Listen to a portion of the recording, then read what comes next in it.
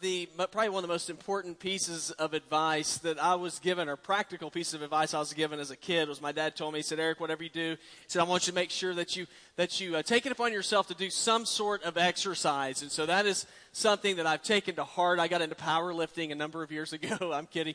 I got into running a number of years ago, and I've run for years and years. And so what I do is I go up to the Y, and I see a lot of y'all there, and I'll get on the treadmill and I will run. Of course, it's air conditioned, which is great. And then I can watch Sports Center as I'm running.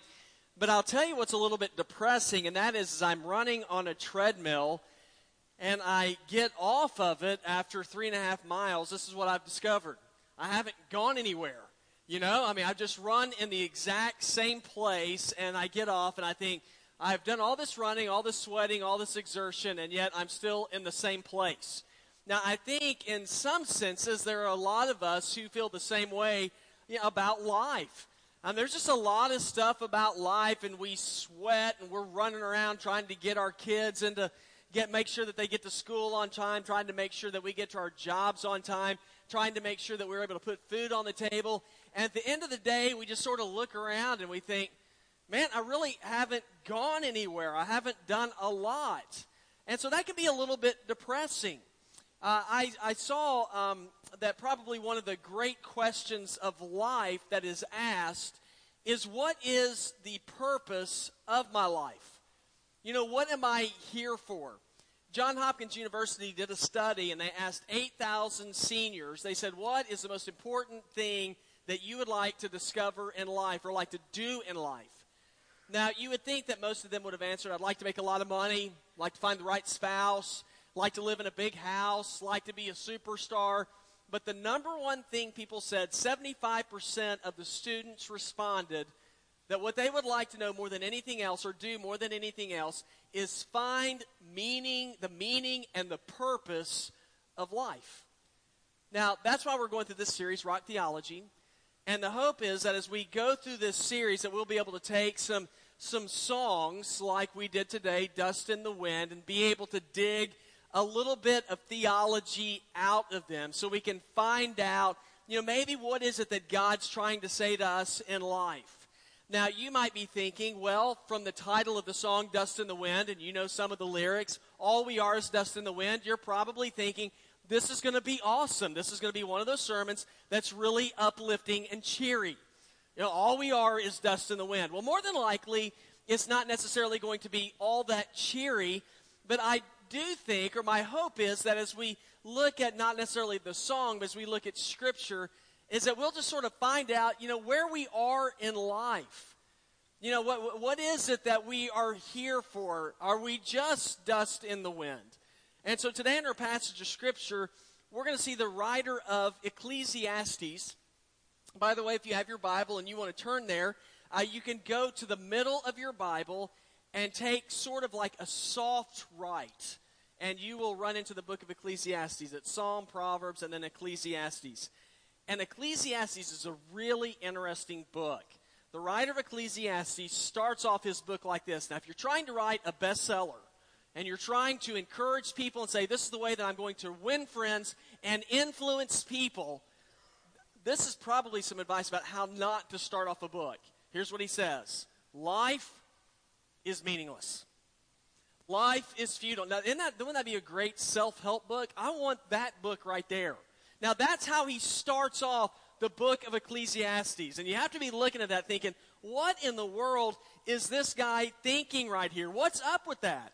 Now, I don't think the author's goal was to try to absolutely depress people, but I believe his goal was to demonstrate to people that on our own walk by ourselves, we are a desperate people.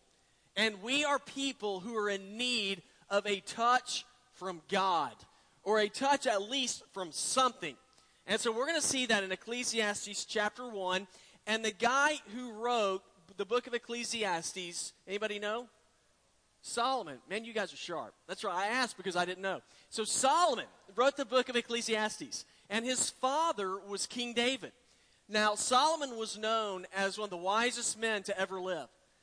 This section of Scripture, Ecclesiastes, it is known as the wisdom section of the Bible. Now, that's kind of cool. Now, the depressing part, the wisdom section of the Bible, written by one of the wisest men to ever live, he says, your life is futile. All right, let's all go home now. All right, so verse number 2. Absolute futility, says the teacher. Absolute futility. Everything is futile. Now, that doesn't exactly generate a lot of confidence for us. Where we read that and say, man, I'm ready to charge the day.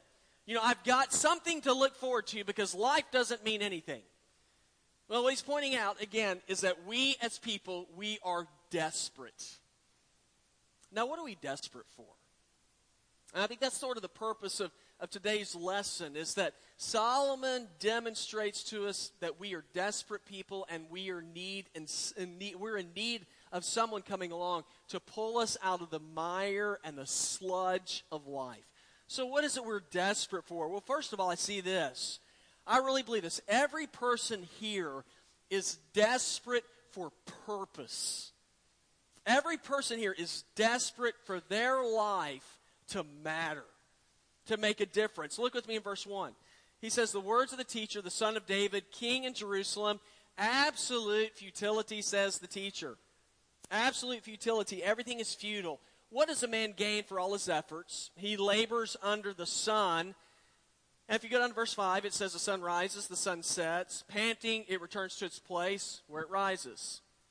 Disgusting to the south, turning to the north, turning goes the wind, and the wind returns in its cycles. Verse 6, by the way, is where we kind of got the idea for dust in the wind. Verse 7, all the streams flow to the sea, yet the sea is never full. The streams are flowing to the place, and they flow there again. Everybody wants their life to matter. I mean, I think so. I mean, don't you want your life to count? Don't you want to feel like, I am here, and there is something for me to do in this life? I'm not here by accident.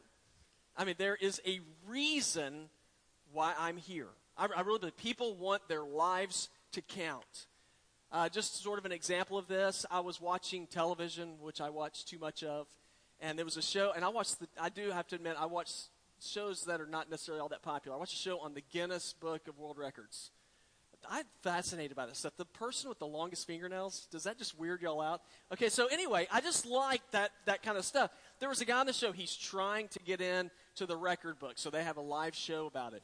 Here's what he's trying to achieve. He's trying to become the person who has cut the most cucumbers by throwing playing cards at them. I don't know if did y'all see that? It was mesmerizing. Okay, so there's all these long green cucumbers hanging up like on a clothesline, and this guy, they got a clock over there. You ready? I'm ready. And they go, and so he gets these cards, and he's sitting there, flipping them out, and he's cutting the cucumbers. I mean, it's impressive. I'm like, man, that's pretty cool. But what's he trying to do? He's trying to break the all-time record. Like, there is an all-time record for this. And so I look at that, and I think, okay, that's impressive. That's pretty neat. Now, why do people do stuff like this? Well, there's actually a book called Getting into Guinness. And I want to read to you. This guy had a pretty good line on this. He said the bottom line is that the book, the Guinness Book of World Records, it has a glorifying effect on all its holders, which is why people are so eager to get into it.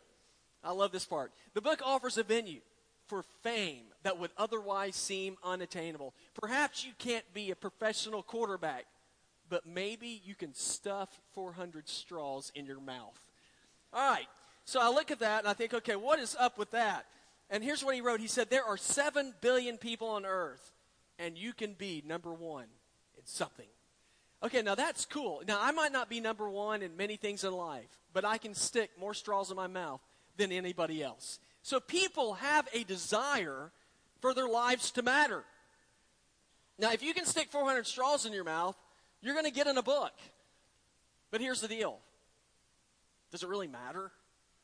I mean, is that something like when you die that you want people to say at your funeral? He was a pretty good guy. But let me tell you something about this guy. He could stick 400 straws in his mouth. It's not that big of a deal. Guys, here's the fact. We live and then we die, right?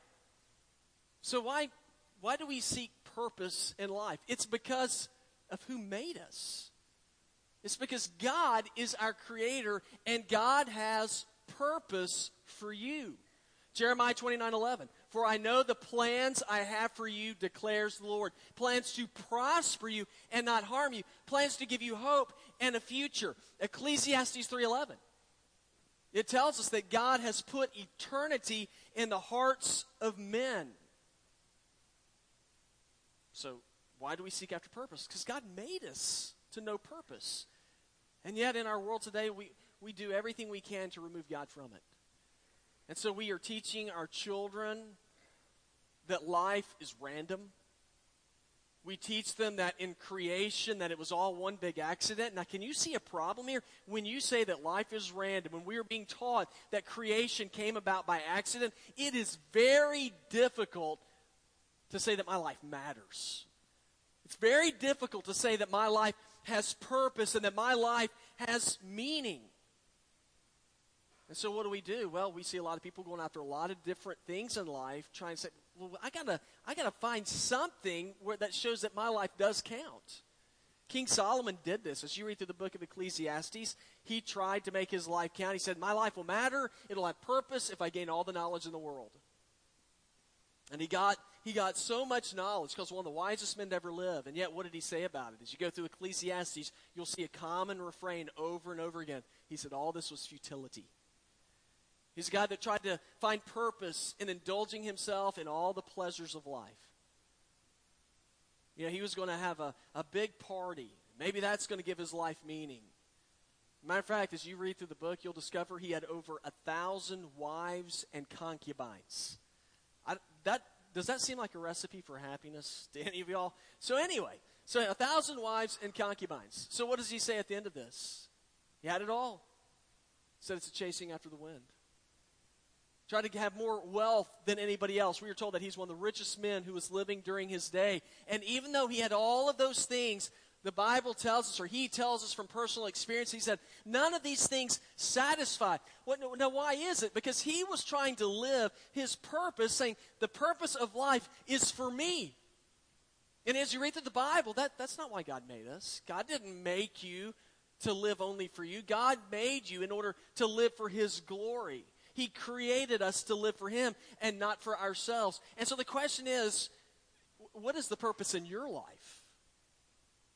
You know, what is it you're going after and trying to achieve in your life?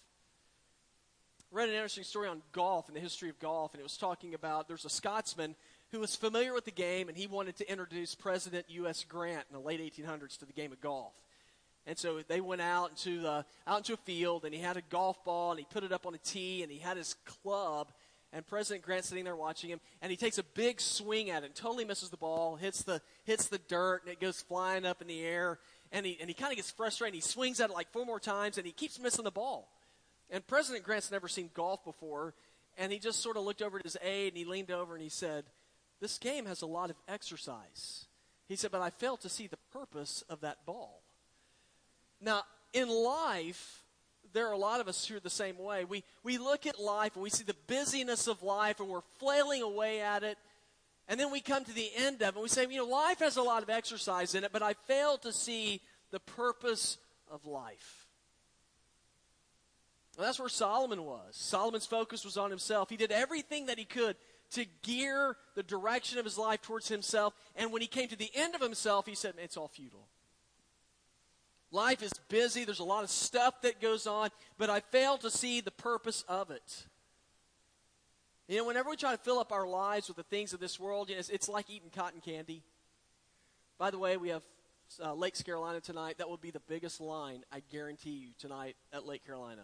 And I hate cotton candy. But anyway, it's big, and it looks like it's going to be so filling, and you just shove it in your mouth, and what happens to it? It disappears. And that's what this life is like. Shove all this stuff in our lives thinking it's going to fulfill us, and it leaves us empty. The Bible says that. This life's temporary. Isaiah 48, the grass withers and the flowers fade. It's temporary. But then it says, but the word of our God stands forever. You want to find purpose in your life? then you have to reach beyond yourself, because you are temporary. You and I are temporary. And you have to begin to look towards a God who stands for all time. And put your life in his hands. So we see we're desperate. We are so desperate for purpose, to know what we're here for, but we're also desperate for eternity. Everybody here has a desire to live. Verse number 4 said, a generation goes and a generation comes, but the earth remains forever. You know, when I was younger, I rarely ever thought about death. Never really thought a lot about dying. You know, because of that, you end up doing stupid things. And you do stupid things thinking, well, nobody dies when they're a teenager. And so you just sort of live that way. Now, I'm happy to say, now that I've gotten older, I don't think that way anymore. And I don't think that way anymore because, you know, like when you're younger, you notice like everything works, like with your body. You know, nothing bothers you. I get sore now. For no reason at all. I told y'all a couple of weeks ago, I actually threw my back out because I turned left. And then just so weird stuff happens, and then you get older, y'all, and this is kind of weird, but as you get older, and especially if you're a guy, you start growing hair in places like you're like, what? You know what I mean? Like I cut the hair in my ears now. And so you're like, this is weird. And so as I get older, you know, my body is beginning to age, and I'm beginning to understand I don't live forever. That's what King Solomon's saying here, verse 4. He says, a generation goes and a generation comes. He's saying, realize you don't live forever. And so you need to be thinking beyond just this life. And I think that's where so many of us get in trouble. We only think in the here and now. And Solomon's saying, think beyond this life. Because this life doesn't last forever. Now, we try to do whatever we can to hang on to it. You know, we do all these exercises. People eat this thing called paleo. And, I'm thinking, it's like the same diet as cavemen. And I know that James eats paleo, and I tell James, the average lifespan of a caveman was 30. So it can't be that good for you. So, but we do all these different things trying to live longer, to prolong our lives because we want it. Now, some people even go to the extreme. I was reading about cryonics. If y'all have heard of that before, it's, when they freeze your body. When you die, you have your body frozen. So hopefully they'll find a cure for the disease that killed you so that later on they can unfreeze your body and give you the cure, and then you'll be able to live again. Craziness. But I don't think that's necessary. I don't believe the desire for that is bad, because I believe God is the one who put our desire to live within us. Again, Ecclesiastes 3:11 says he has put eternity in their hearts. Now, unfortunately, when we chose to be disobedient to the leadership of God, it short-circuited everything that God had intended for us. And so the result is, we sort of have this scratch that we can't quite itch. Or we have an itch that we can't quite scratch. There we go. Now, what is that? Well, we want to live forever, but we can't quite attain it. We can't quite get there. The Bible says we're all destined for death.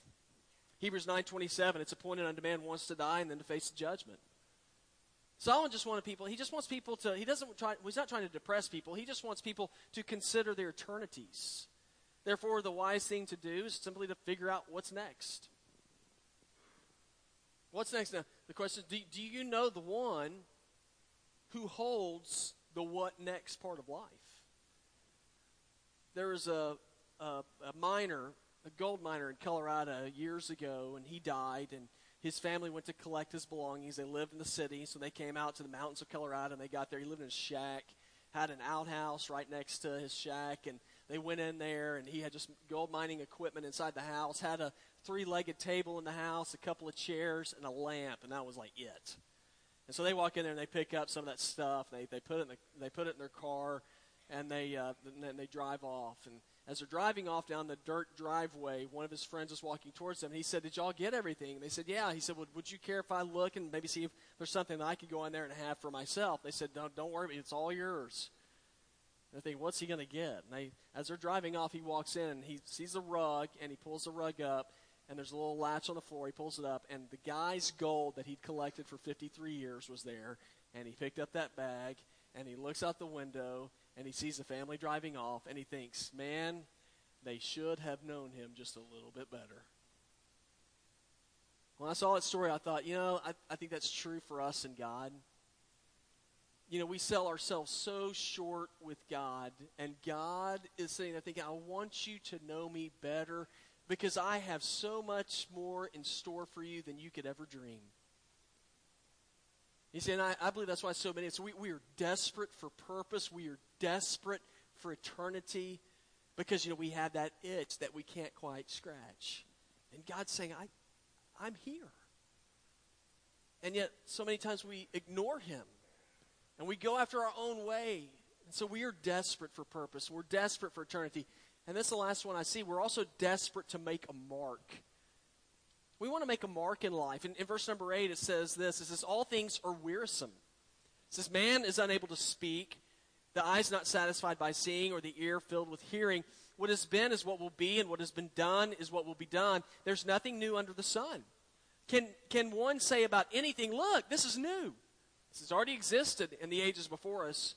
And this is the part I want you to focus on right here. It says, there is no memory of those who came before and of those who will come after.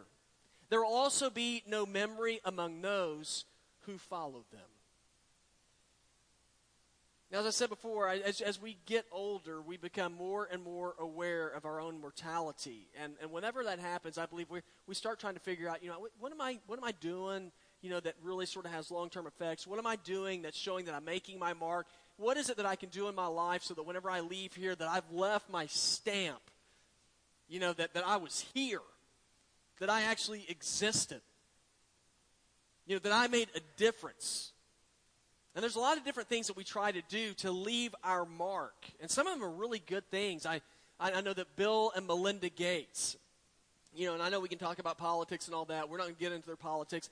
But they established this foundation to improve education and for better health care for people. And this foundation has a $38 billion endowment. Can you believe that? I mean, that is, it's hard to fathom. There's huge endowment. And what they're doing is they are saying, we want to leave something behind that's bigger than we are, that is more than we are. But let me tell you something. If they are leaving that behind, thinking that will leave a permanent stamp in life that they were here, they're going to be sorry, be disappointed. Some of us try to do the same things as well. We try to be good to people. We try to make more money and all these different things and reach out and maybe help out different causes thinking, I'm going to leave my stamp. And there's nothing wrong with those things in and of themselves. But here's the deal. We live and then we die. Listen what the Bible says about our lives. James 4:14 says, you don't even know what tomorrow will bring, what your life will be. For you are like smoke that appears for a little while and then vanishes. Now, there's one thing that's really striking to me in that verse, James 4:14. It compares our lives to smoke. Other versions say the fog or a vapor. Now, if your life is like smoke, just think about smoke. It's something that you can see. It's sort of there, but then after just a little bit, what happens to that smoke? I evaporate. I don't know what the word is, but it disappears. And it doesn't leave a residue behind. It doesn't leave some sort of mark where you walk in and go, oh, I see that there was smoke here. Yeah, that doesn't happen. It's just simply gone. And James says that is what your life is like. And so if our life is like that, man, it is hard to leave a permanent mark when you're just simply saying your life is just simply like smoke. If we are looking to do things, maybe have a benevolence fund that or to try to help people with education, and those things are good things. But if you're saying I'm counting on these things to make a lasting mark that will last forever, to show that I was here, you're barking up the wrong tree. Why? Because life comes and life goes. I became very aware of this last year.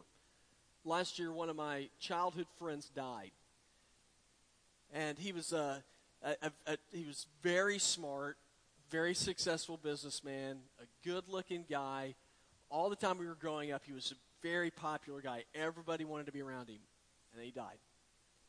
When he died, there's this thing, I was reading, there's this thread, those little memorials people have, and so there are people writing about it, talking about how much they're going to miss him and what a great influence on life he was to them, and it just went on, and then after a couple of days, I got to the bottom, and I'd written on there too, but got to the bottom, and one of the guys I knew had written on there, he said, hey, well, I got everybody here, anybody going to the game Saturday? I mean, it wasn't anything mean, but what struck me about that is it didn't take long for people to start moving on. And, I like to think, like, when I die, y'all are going to weep forever. But, here's what's going to happen. Life is simply going to go on. Now, you might be thinking, if this was supposed to be uplifting and encouraging and really get me all fired up, you've completely failed. Well, that was not the purpose for today. The purpose, my hope, is for us to think beyond now. And just think beyond, or to begin to think about, what's next? To think a little bit deeper than just simply the surface things of life. In life, it's almost like that we are in the middle of an ocean where there's huge waves and we have no life preserver on, and there ain't no way we're swimming to shore. Guys, that is life, and the only way we're going to survive is if we have somebody rescue us and throw a life preserver out to us. Who's our rescuer? It's not going to be success. It's not going to be me. It's not going to be anybody in this room. The only hope we have is the God of eternity. The God who has a plan for your life. Now, what is God's plan for our life? There's a lot of different things. People are like, oh, does God plan for me to have this job or that job? In the bigger picture, here's what God desires of us. Two things. God has called for us to love him and to love people. That's his purpose. Love him and love people. Jesus said in Matthew 22:37-40, he said, love the Lord your God with all your heart, with all your soul, and with all your mind. He said, this is the first and greatest commandment, and the second's like it. Love your neighbor as yourself. All the law and the prophets, all of them, he said, hang on these two commandments. So what does that do? Well, one thing that it does is it shows that you're being obedient to God. A part of loving God is being obedient to him. And as you are obedient to God, it demonstrates that you are his disciple. And if you are his disciple, that means you are part of the family of God. And if you're in the family of God, it means that God has an eternity for you. It means that your life isn't just consistent of what happens here, that this is the shortest part of your life right now. The longest part of your life will occur when you go to be with him in heaven. So we love God by being obedient to him and trusting him. And we also love God, but we love people when we care for people like God's cared for us. Do you realize that whenever you are with other people and you share with them and just tell them and point them to the way to God, you understand their lives can be changed for an eternity? If their lives are changed for eternity, that is one thing that you can do that will make an indelible mark that will last forever. If their lives are touched by God and they are changed, they will be with God forever, and you have the opportunity to play a part in that. Now, I think that both you and me, we're a lot alike. We want our lives to matter.